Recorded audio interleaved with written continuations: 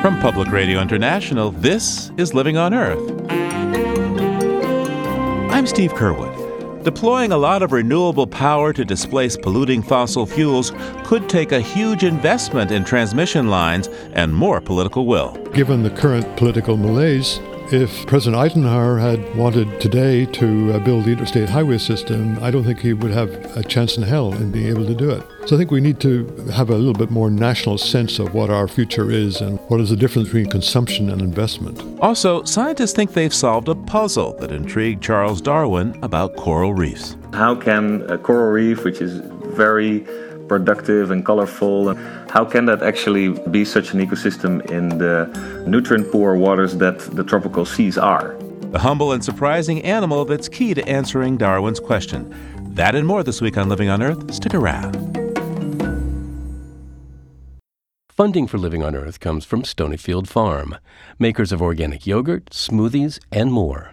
From the Jennifer and Ted Stanley studios in Boston, this is Living on Earth. I'm Steve Curwood.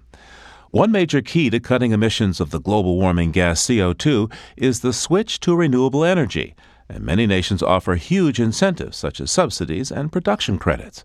But there are bumps on the road to cleaner energy, and in places, incentives have made for strange energy markets in the short term. Consider, on June 15th this year, a long sunny day, there was so much wind and solar energy flowing in Germany that power generators actually had to pay to get the grid to accept their electricity. And it's not only in Europe.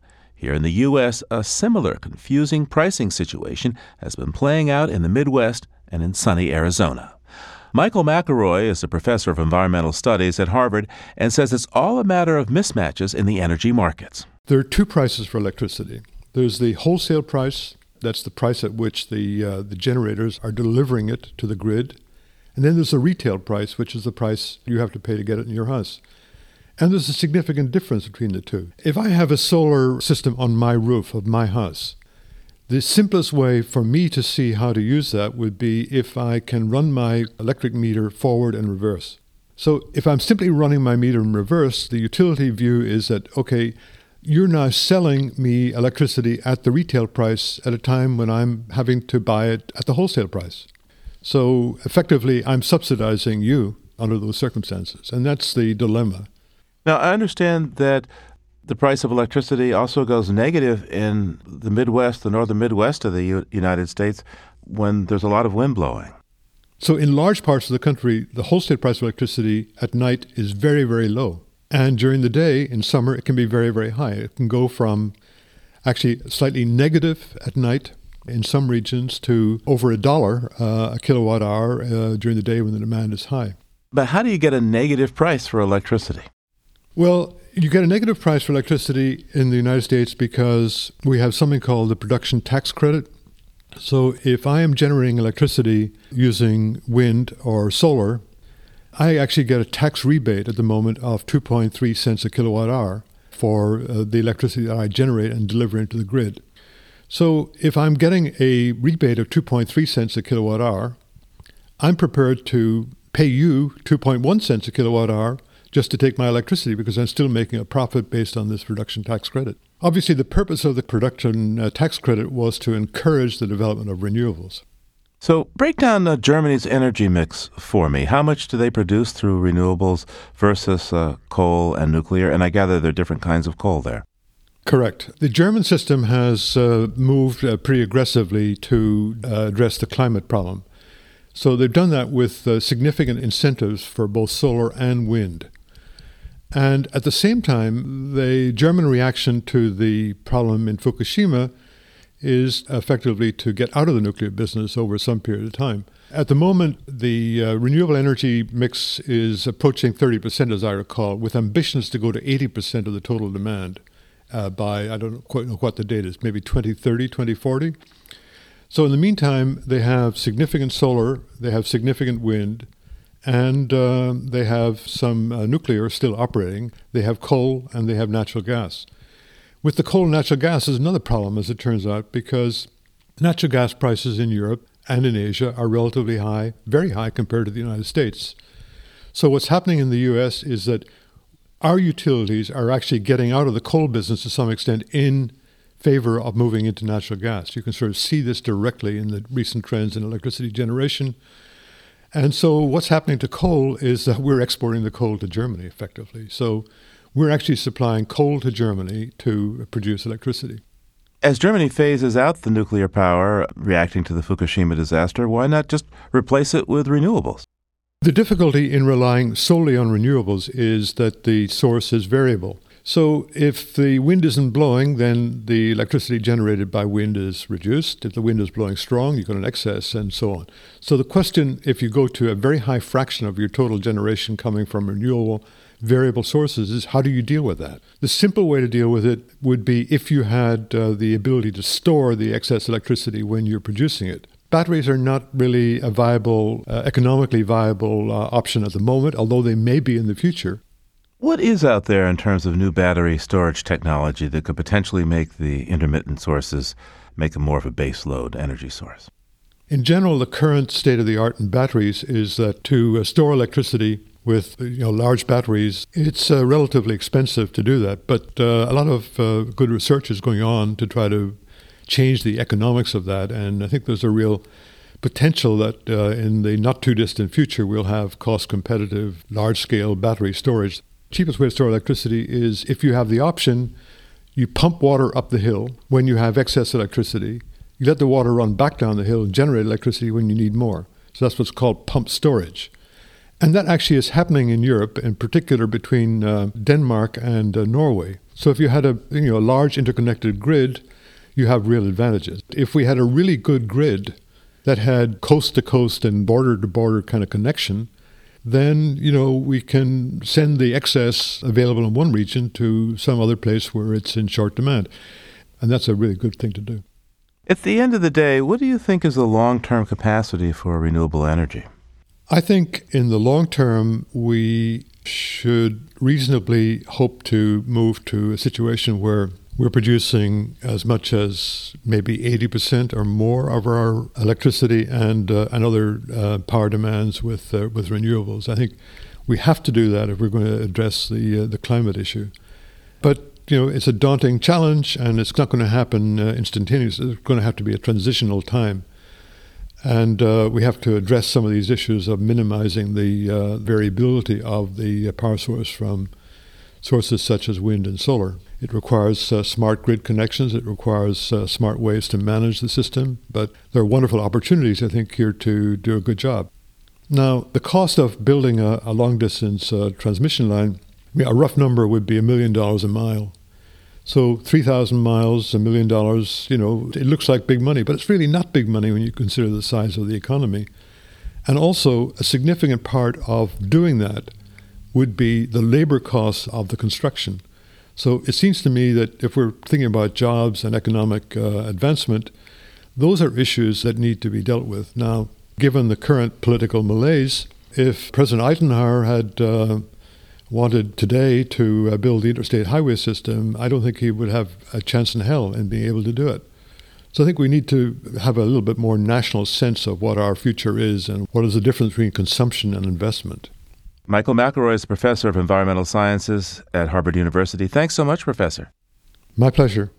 As global warming kicks in, scientists predict hotter summers, and the risks from increasing temperatures are higher in places known as urban heat islands. Pavement and buildings in cities hold the heat and can make hot spells more hazardous to human health. From Portland, Oregon, and the public broadcasting collaborative EarthFix, Cassandra Profita reports for our series, Symptoms of Climate Change. Oh, Kitty, you'll have to get down. Come on, shoot. 74-year-old Helen Ruth Stevens lives with her cat Chessie in a public housing complex near downtown Portland. Her building is surrounded by a black asphalt parking lot and a dense network of city streets lined with more apartments. Traffic whirs by on Highway 405 3 blocks away. Stevens lives in what scientists call an urban heat island. It's part of the city that soaks up more of the sun's heat because it has a lot of buildings, pavement, and vehicle traffic. That means when it gets hot outside, it's even hotter in her neighborhood. And for Stevens, hot weather makes it hard to breathe. I find I'm totally de-energized, and it's just like I can't move. Stevens suffers from asthma and chronic obstructive pulmonary disease. Both affect her lungs. On hot days, she says, she doesn't dare go outside, not to get the mail or to take out the trash. You don't do it because you will be breathless by the time you get back. She's the type of person public health officials worry about as they prepare for climate change. Climate models predict hotter summers and a higher likelihood of extreme heat events in the coming decades. And experts say that poses health risks, even in the milder climates of Oregon and Washington. Areas that don't experience extreme heat are those that need to be thinking about it the most. That's George Luber, Associate Director of the Climate Change and Health Program at the Centers for Disease Control. Luber says climate models show cities like Portland and Seattle have every reason to prepare for hotter summers. While the Pacific Northwest doesn't experience many extreme heat days, the potential for those in the future is greatly increased, more so than other parts of the country. The prospect of hotter summers has health officials taking a close look at urban heat islands.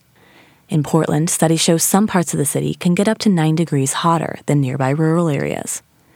The heat alone poses health risks to the elderly and people with heart disease and diabetes. But it also creates another problem. It cooks air pollution into ground-level ozone, or smog. Ozone doesn't do well with our lungs. Justin Denny is the Multnomah County Health Officer in Portland. When that sun mixes with all of the soup of pollution in the community from being in an urban environment, what happens is that you create this ozone, which is a byproduct, which is irritating to your lungs. And so if you have asthma or emphysema, you will find it more difficult to breathe. The way Denny sees it, urban heat islands are a double whammy for people's health. The hottest places in the city are also more polluted. Add climate change to the mix, and the health risks of heart attacks, strokes, and asthma attacks are even higher. You will take a person who's not that healthy to begin with and push them to where they require medications and hospitalization, and push people who are healthy into developing conditions like asthma. Denny's agency is developing a plan for responding to the health risks of climate change. The plan uses census data and maps of Portland's urban heat islands. Its goal is to pinpoint the people whose health is most vulnerable in hot weather. The maps show a big blue cool zone in Forest Park, the city's 5,000-acre urban forest. And there's a big red hot zone all through downtown Portland. There's a fair amount of warming in these dense concrete asphalt jungles of the freeway interchanges and downtown areas. That's Portland State University professor David Saylor. He developed those maps by taking detailed measurements of temperatures across the city during the summer months. And then, of course, one thing that's impossible to miss in these figures is the fact that Forest Park stands out as what we might call a cool island. Cities across the country are looking for ways to cool down their urban heat islands. With climate change likely bringing warmer summers, they want to know how they can make downtown more like an urban forest. Can they reduce health risks simply by planting more trees? Portland State University researcher Vivek Chandas is working to answer that question. He's in a car with PhD student Minashi Rowe. She'll get us right up to Mount Tabor. Oh, they're on their way to Mount Tabor, one of Portland's largest city parks. So I'm going up to... Just take a right and then an immediate left. 2 weeks ago, they zip-tied 200 tiny air monitors to tree branches, street signs, and telephone poles all over the Portland metro area. I'm going to go ahead and park here because This is the right area, right? Yeah, this is Now they're going back to collect them. Let's see if it's still there. I know, I hope so. To get to the one on Mount Tabor, they have to walk down a trail and into the trees. Oh, there it is. Where? The sensors look like smoke detectors. Can you spot it? It's on this big leaf maple. But they're measuring nitrogen oxide and nitrogen dioxide. Those are two common pollutants in cities that are also ingredients of ozone. You got the... There we go. Chandas cuts the monitor off the branch, and Rowe puts it in a Ziploc bag. Oh, I'll just... Yeah, no one except a squirrel is going to find this thing.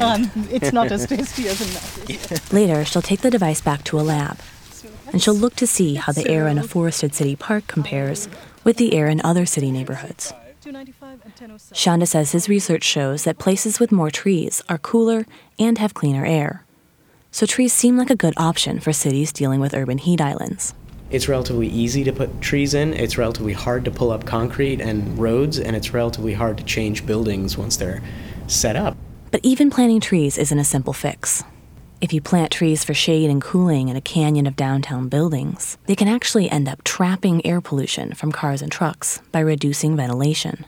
So there are still a lot of questions about how many trees to plant and in what formation. Shonda says the new data they're collecting in Portland should offer new insights. So what we have is a couple of layers now, mapped layers, that can tell us what's the surface of really bad air quality and what's the surface of really hot areas. And we haven't quite seen any place else in the country, or maybe even, dare I say it, the world, that has actually been able to get at that resolution of information. One day, Shaunus hopes to have a kind of recipe for what makes urban heat islands hotter and smoggier, and what ingredients could be added to cool them off and clean them up. Studies show that for some people, that recipe could be a lifesaver as climate change turns up the heat. In Portland, I'm Cassandra Profita. Cassandra Profita reports for the Public Broadcasting Collaborative, EarthFix. For more, check out our website, loe.org.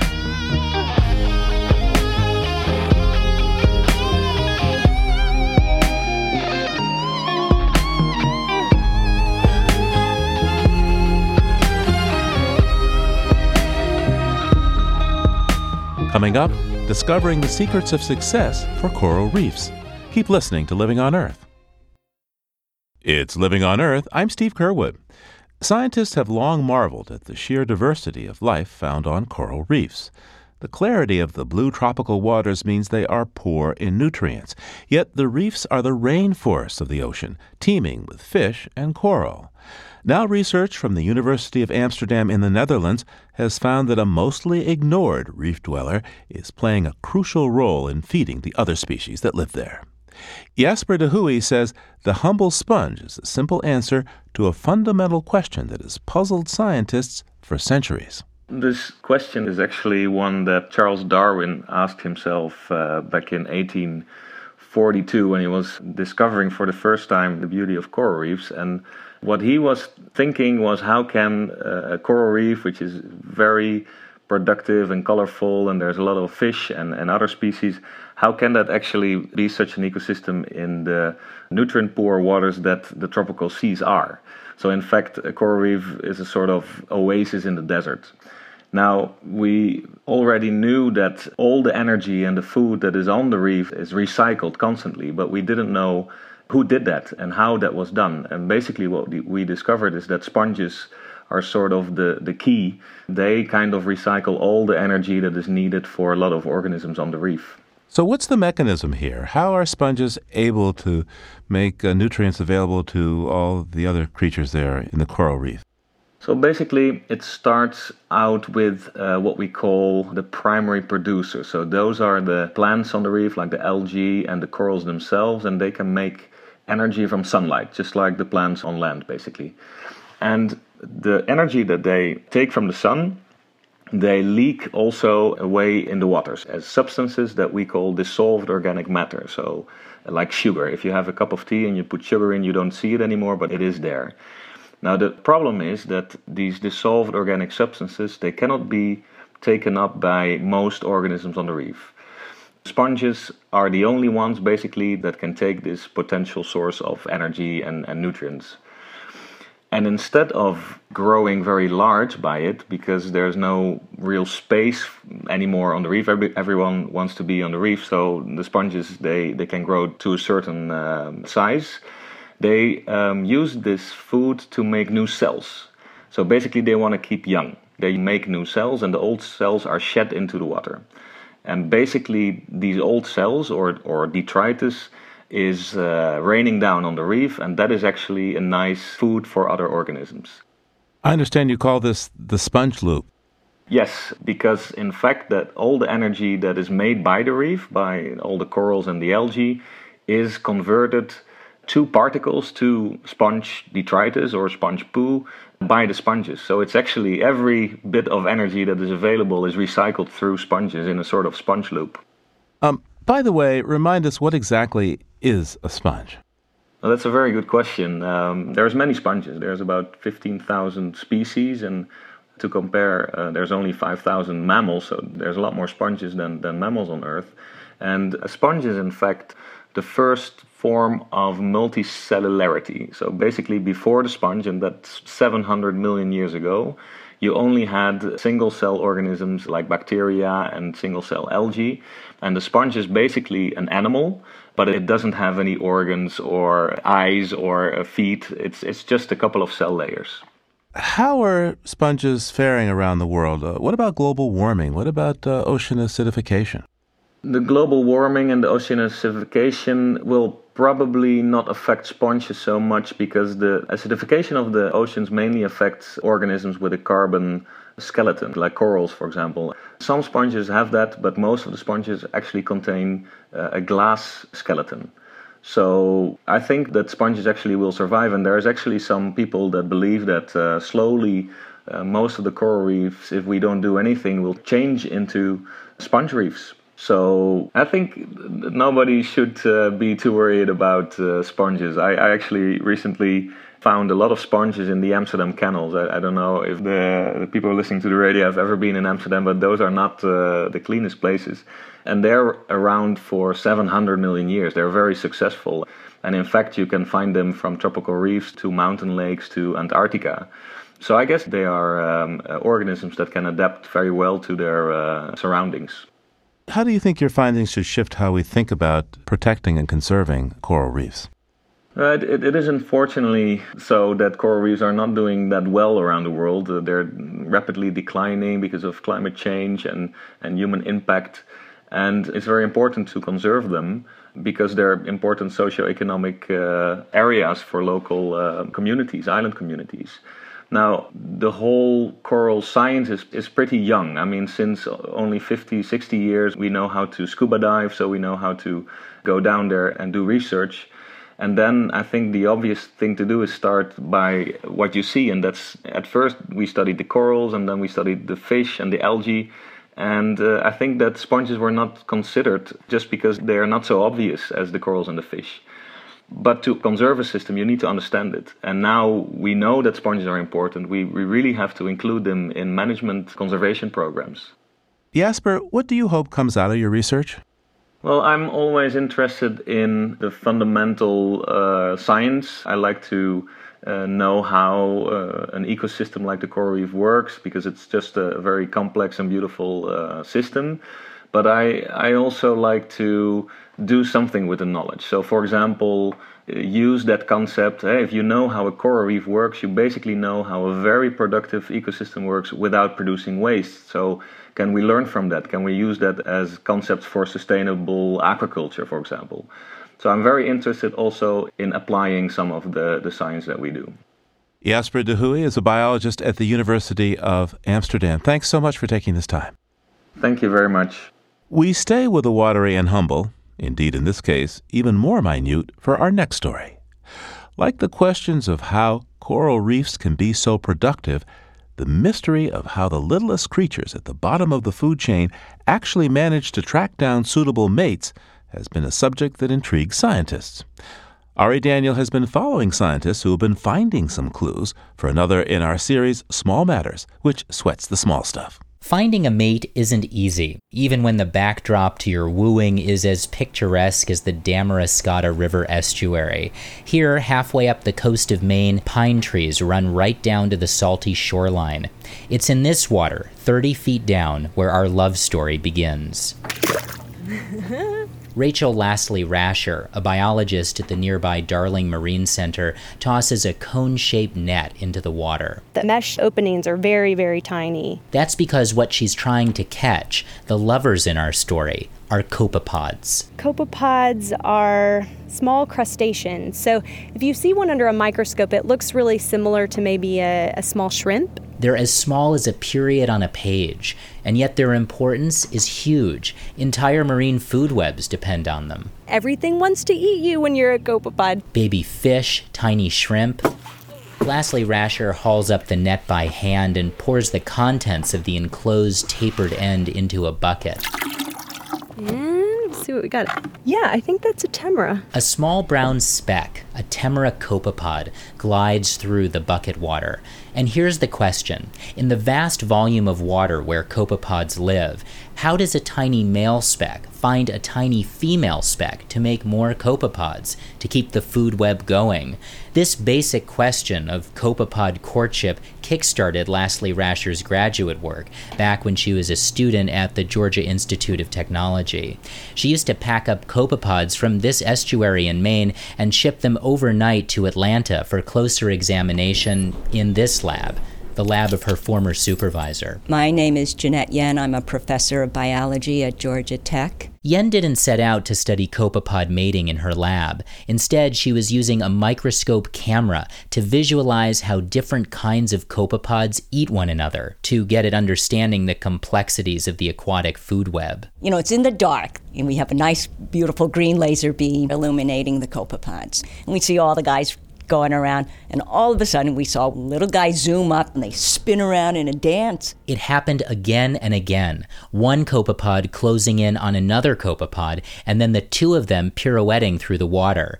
But this wasn't an interaction between a predator and its prey. It turned out these two copepods were a mating pair, a male pursuing a female. He speeds up, grabs her, and we found out that he was following her trail exactly. It happens in a flash on the screen, but it's still obvious. Every turn, every arc she makes in the water, he retraces. It's not a beeline approach. So then we played around with this. We made this stuff called copepod tea, where we put all the females in a cup of water and let them perfume it. Then they took the females out and dripped the perfumed water into a new container holding only males. And he still followed the trail, so we knew it was a chemical. In other words, as the female swims, she's leaving behind a tiny filament of scent in the water that lasts for a good 10 seconds. And once the male bumps into it, he races along the trail to find her.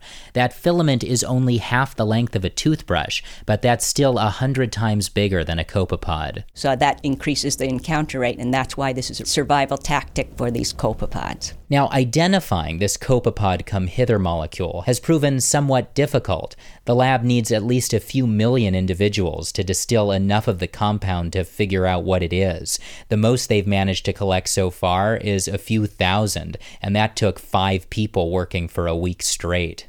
Still, knowing that copepods produce and respond to a chemical like this is yielding insights into their evolution. Yen says this molecule may help accelerate how quickly new copepod species arise. A simple change in the structure of this chemical could lead to a radically different perfume. So in only a matter of thousands of years, instead of millions of years, you could have 2 new copepod species on your hands, one using the original scent and one using the new scent, and it would all be driven by chemistry. Yeah, chemistry is everything to them. Back up in Maine, Rachel Lassley-Rasher looks out at the estuary. Beneath the surface, many millions of female copepods thread the water with tiny chemical trails. I just like thinking about how they're experiencing their physical world, because it's so counterintuitive to our human world. I mean, they're really these millimeter-sized organisms swimming around blind, tasting their world. And I just find that kind of fascinating. Attraction happens at all scales, between granular animals in a watery world, yes, but also for scientists, human beings with big curiosity, drawn to the tiny things all around them. For Living on Earth, I'm Ari Daniel. Our series, Small Matters, is produced by the Center for Chemical Evolution, with support from the National Science Foundation and NASA.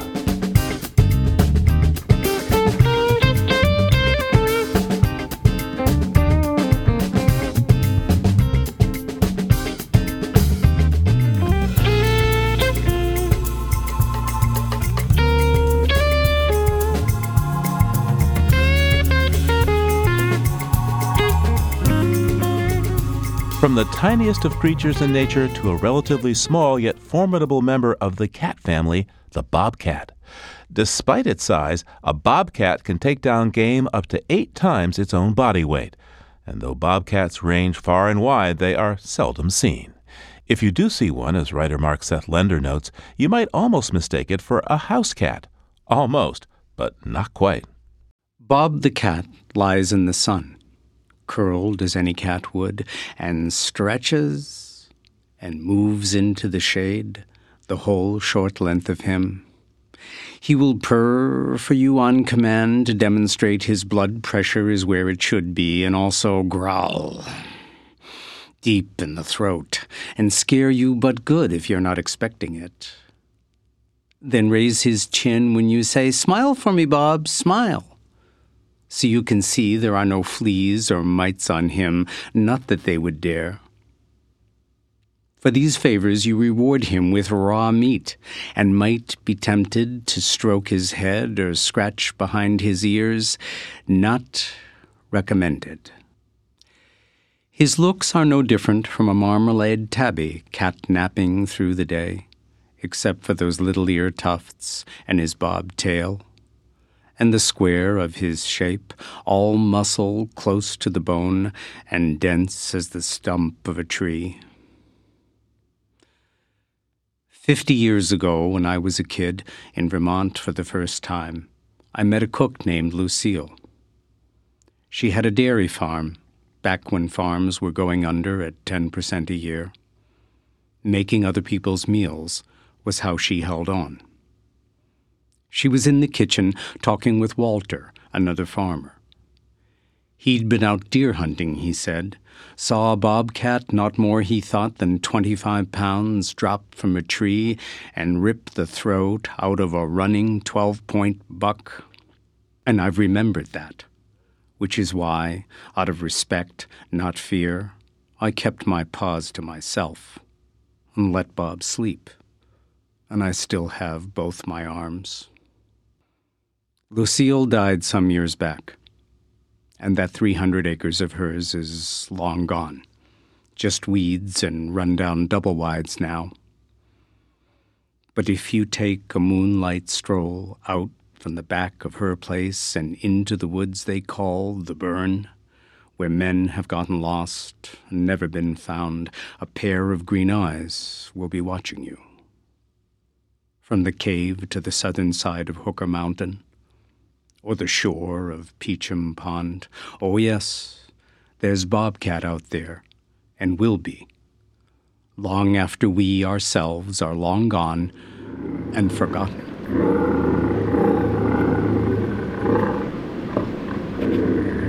Mark's chance to meet and record Bob the Cat came thanks to the Sonora Desert Museum. To see some of his pictures, slink on over to our website, LOE.org.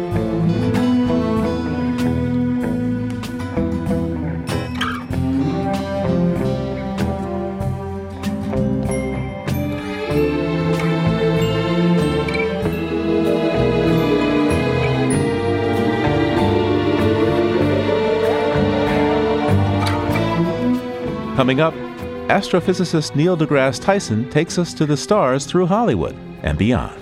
That's just ahead on Living on Earth. Stay tuned.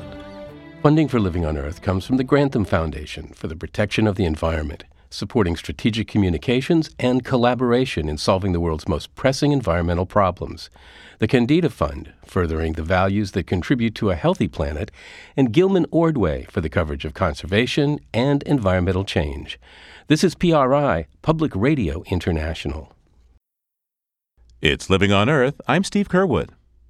One of the most popular films to hit the screen recently is Gravity, which features a couple of astronauts, played by Sandra Bullock and George Clooney, untethered in space and bombarded by space junk.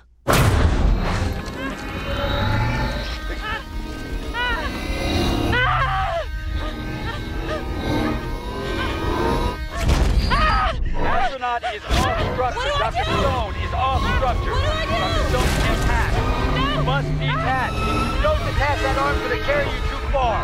Listen to my voice. You need to focus. I'm losing visual of you. In 2 seconds, I won't be able to track you. You need to detach. I can't see you anymore. Do it now.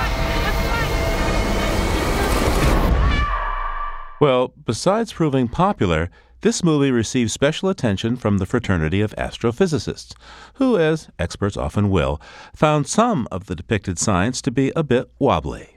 It also gives us an occasion to call up astrophysicist Neil deGrasse Tyson, the director of the Hayden Planetarium in New York, and one of those scientists who found some nits to pick in the film. Neil, it's been a while. Welcome back to Living on Earth. Yeah, thank you. It's been a while. Yeah, you don't call me, you don't text, you don't write. Where have you been? Well, a lot has happened in the universe since we last talked. You know, what can I say? Things are moving at warp speed sometimes, Neil. Or faster. Yeah. Or faster. So you've gotten yourself embroiled in a bit of a row over this new movie, Gravity. You know, I'm just, what's a scientist to do? Yeah, I know. Well, you know, it all began when you fired off a few tweets questioning some of the science in the movie. It was like a dozen tweets. I could have sent 100 tweets telling everyone what they did right. I could have done that, but people presume that because I cited a few scientific faux pas that all of a sudden I didn't like the movie or that I railed on the movie or that. And no, I thought the movie was fine. I mean, I'll take any space movie I can get these days. Well, but what did they not quite get right? You know, they're just little niddly things. You know, I mean, like I said, it became a mountain when it was intended just to have fun. You know, it hit the trifecta of the Today Show, Brian Williams, the NBC Nightly News, and it was referenced on Weekend Update on Saturday Night Live. So I thought that people were overreacting, really. But a few things. Okay, so let's start simple. So Sandra Bullock's hair, as well as they did all the rest of the zero-G representations, her hair didn't stand up on end. I mean, maybe she used too much mousse. It looked a little bit like a wig, actually. But in any case, to have everything else floating around and her hair just stuck to her head, I thought that was a little weird. But, you can let that one go. What about her tears? Oh, the tears. Well, there's been some discussion about that because there are some astronauts in the space shuttle who did some tear experiments to see what would happen if you cry. And so the surface tension of a tear, this is what keeps a droplet of water almost spherical on a clean surface. If you have like a smooth marble surface and you drop some water on it, the water doesn't spread out across the entire surface. It stays in a little ball. So that's what's called surface tension. It's a chemical phenomenon on the surface of all liquids. And so it sticks to things, even to itself. So if you're trying to tear, it's likely that the tear will stay in your eyelash or on the upper or lower eyelashes or stick to your cheek and just sort of stay there. And so some people criticize that, but I didn't have an issue with that because she's about to die, or she thinks she's about to die, and so she might be tearing more than the astronaut who did the experiment in space. So I think you can cut a tear cleanly with a good blink. And then the tear floats away. It was beautiful. I think that was the most poignant scene of the film. And so I give that 2 thumbs up for capturing an intimate and sensitive zero-G moment. But there was some confusion about the various low Earth orbits that are out there. Oh, yeah. Well, yeah, so I don't know if this is forgivable, but there they are fixing the Hubble telescope, and stuff goes wrong. They said, let's go to the space station. There it is. And then they just jetpack to the space station. Hubble orbits at about 360 miles up, and the space station orbits at only 2/3 that height, about 230 miles up. So first of all, the space station would be below them, not above them. And its closest, it's 130 miles. At its closest, you're going to jetpack for 130 miles? At its closest? Most of the time you can't even see it. Earth has a huge surface area. So just to jet to that, and then, there's the Chinese space station. Let's go there. You're thinking everything is just in view and accessible by jetpack. And so this is just completely unrealistic. And the orbits don't even match. The space station orbit is tipped nearly around 50 degrees relative to the equator. And that's so that it can go over the launch location in Russia, where they send cosmonauts to the space station, and now including American astronauts, because we're hitching a ride on the Soyuz because we don't have a space shuttle. Actually, we're not hitching, we're buying the seats to the space station. And so that orbit is tipped in that way, whereas Hubble has an orbit that matches Cape Canaveral, and that's a whole different tilt. So, I don't know, he didn't think that one through. Didn't think it through. Or maybe he did and ignored it. I mean, that's possible too. And you love this movie, though. I enjoyed it. Let me not say love it. I enjoyed it. And I thought it was a nice, 99% of the movies in zero-G. Has anyone done that before? I don't think so. So you can't fault someone for not getting everything perfect if they do something that no one has done before. So in that regard, I fully applaud Alfonso's efforts, the director. But next time, if he calls you as a consultant, he won't get this wrong. Well, I don't claim total infallibility. Keep in mind that you only see what's wrong after they got everything right. Even the movie 2001, A Space Odyssey from 1968, which gave so much attention to detail of zero-G, got a couple of things wrong. There's a point where the guy's sipping liquid out of a sack in zero-G, and then he stops sipping, and then the liquid drops back down the straw. Well, they wouldn't do that. If you're in zero G, it would just stay there in the straw. You know, they can't think of everything. I think I'm complimenting the film by citing the things it got wrong. I don't give a list of things that Star Wars got wrong. I'm sorry. Some movies are not worth that effort. What you do with Star Wars is, rather than say what it got wrong, you mention a couple of things that it got right. Right? So if the movie makes no attempt to be scientifically accurate, you find the things it got right, and then you applaud that. In Star Wars, the little double sun, it was a planet orbiting a binary star system. That was kind of cool. You know, they thought about that because there are binary stars out there. I think many people, until that movie, didn't know that there are star systems where there are multiple stars orbiting one another, 2 or more stars. So that's something they thought about and they put in the film. That's good. I like that. So the movie isn't the only thing about space in the news. The spacecraft called Cassini detected propylene. You know, that's what makes plastic. You know, I think it's number 5 on the recycling label. They found this on Saturn's moon, Titan. What do you make of this? Yeah, well, Titan is cool. It's almost like an early Earth, but just at a whole other range of temperatures. So we think of Earth, you know, there's a temperature that allows liquid water, and then the rocks are solid, and the air is oxygen or carbon dioxide. So we have this expectation for what is solid, what is liquid, what is gas. When you go to the moon Titan, Titan is very cold. It orbits Saturn, and Saturn is very far from the sun, so the heat sources are very low.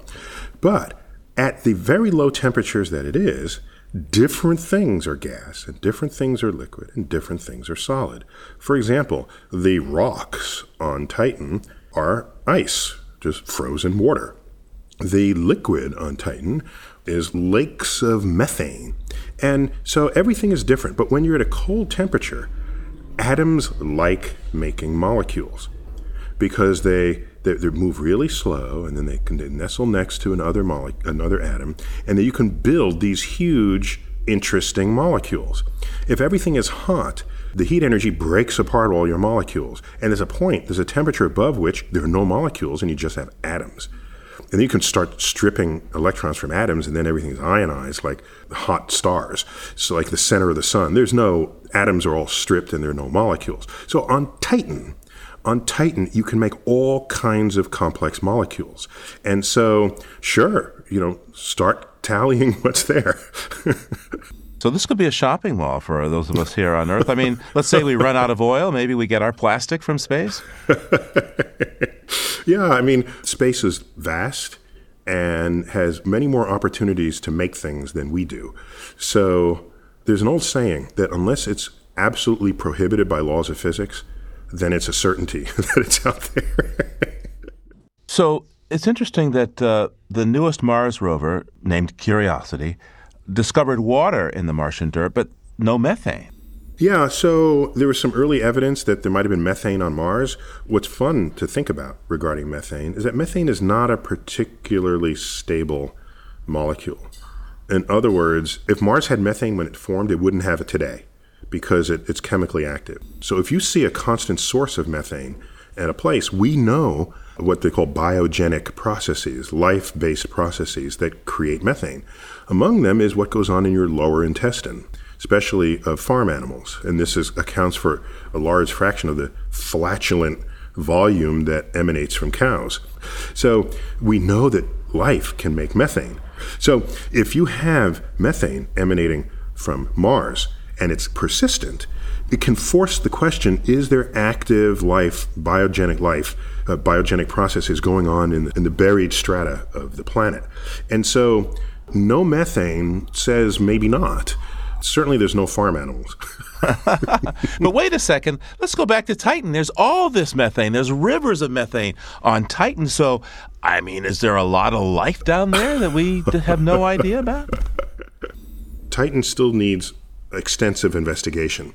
We just don't know how you would make life that doesn't involve liquid water. That's really what it comes down to. We're not creative enough to figure that out.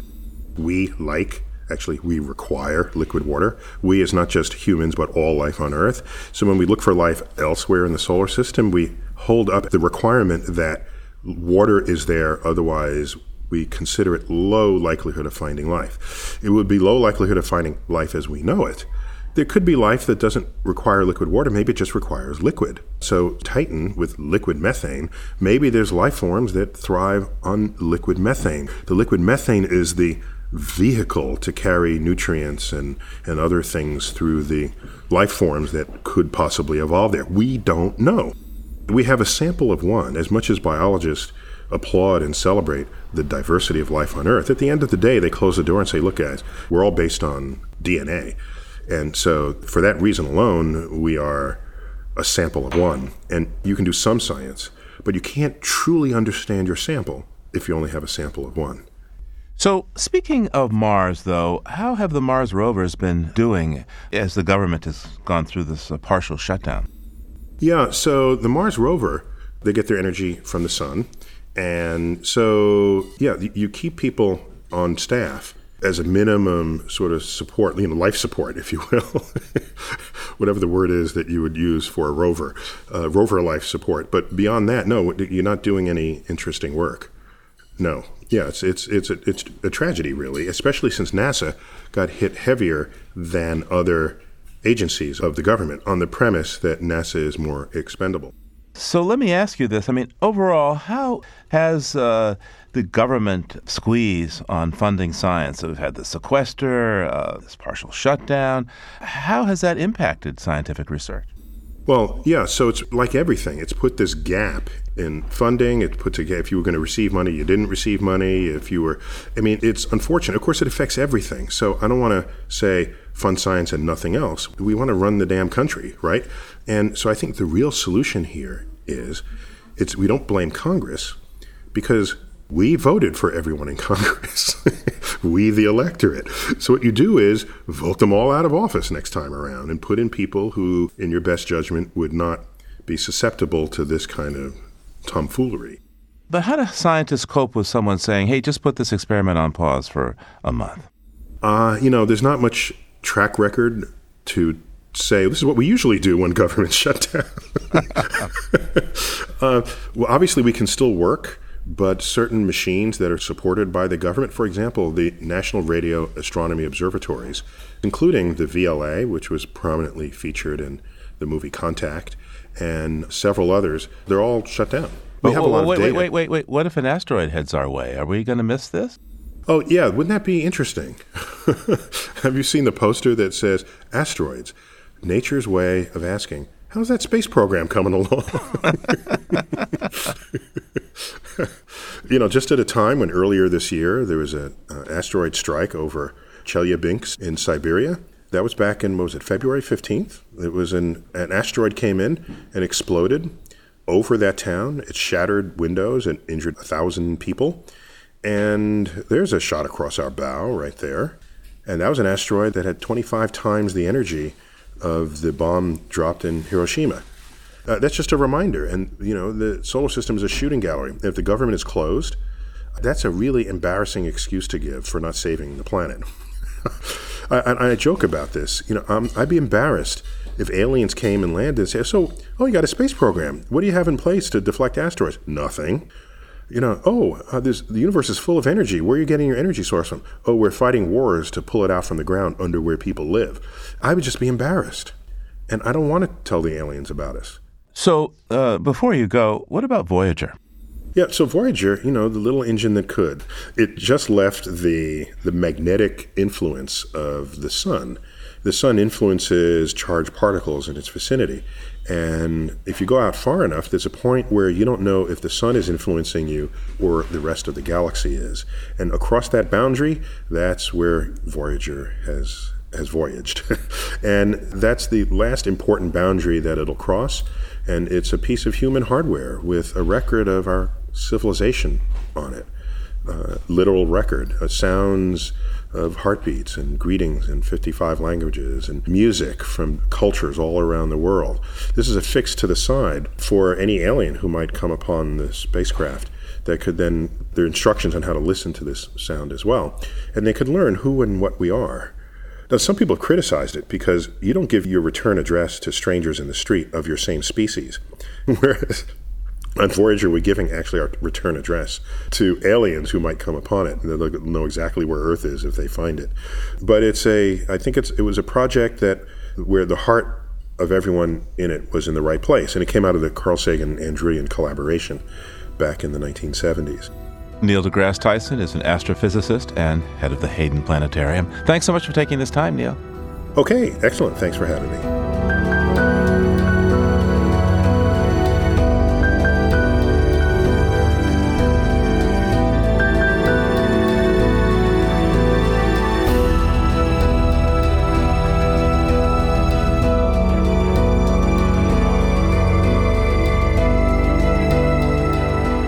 Living on Earth is produced by the World Media Foundation. Naomi Ehrenberg, Bobby Bascom, Emmett Fitzgerald, Andrew Keyes, Helen Palmer, Catherine Rodway, Adelaide Chen, James Kerwood, Jennifer Marquis, and Gabriella Romano all helped to make our show. Jeff Turton is our technical director. Allison Lirish-Dean composed our themes. You can find us anytime at LOE.org and like us on our Facebook page. It's PRI's Living on Earth, and we tweet from @LivingOnEarth. I'm Steve Kerwood. Thanks for listening. Funding for Living on Earth comes from the Grantham Foundation for the Protection of the Environment, supporting strategic communications and collaboration in solving the world's most pressing environmental problems. The Candida Fund, furthering the values that contribute to a healthy planet, and Gilman Ordway for coverage of conservation and environmental change. Living on Earth is also supported by a Friend of the Nation, where you can read such environmental writers as Wen Stevenson, Bill McKibben, Mark Hertzgaard, and others at thenation.com. This is PRI, Public Radio International. PRI, Public Radio International.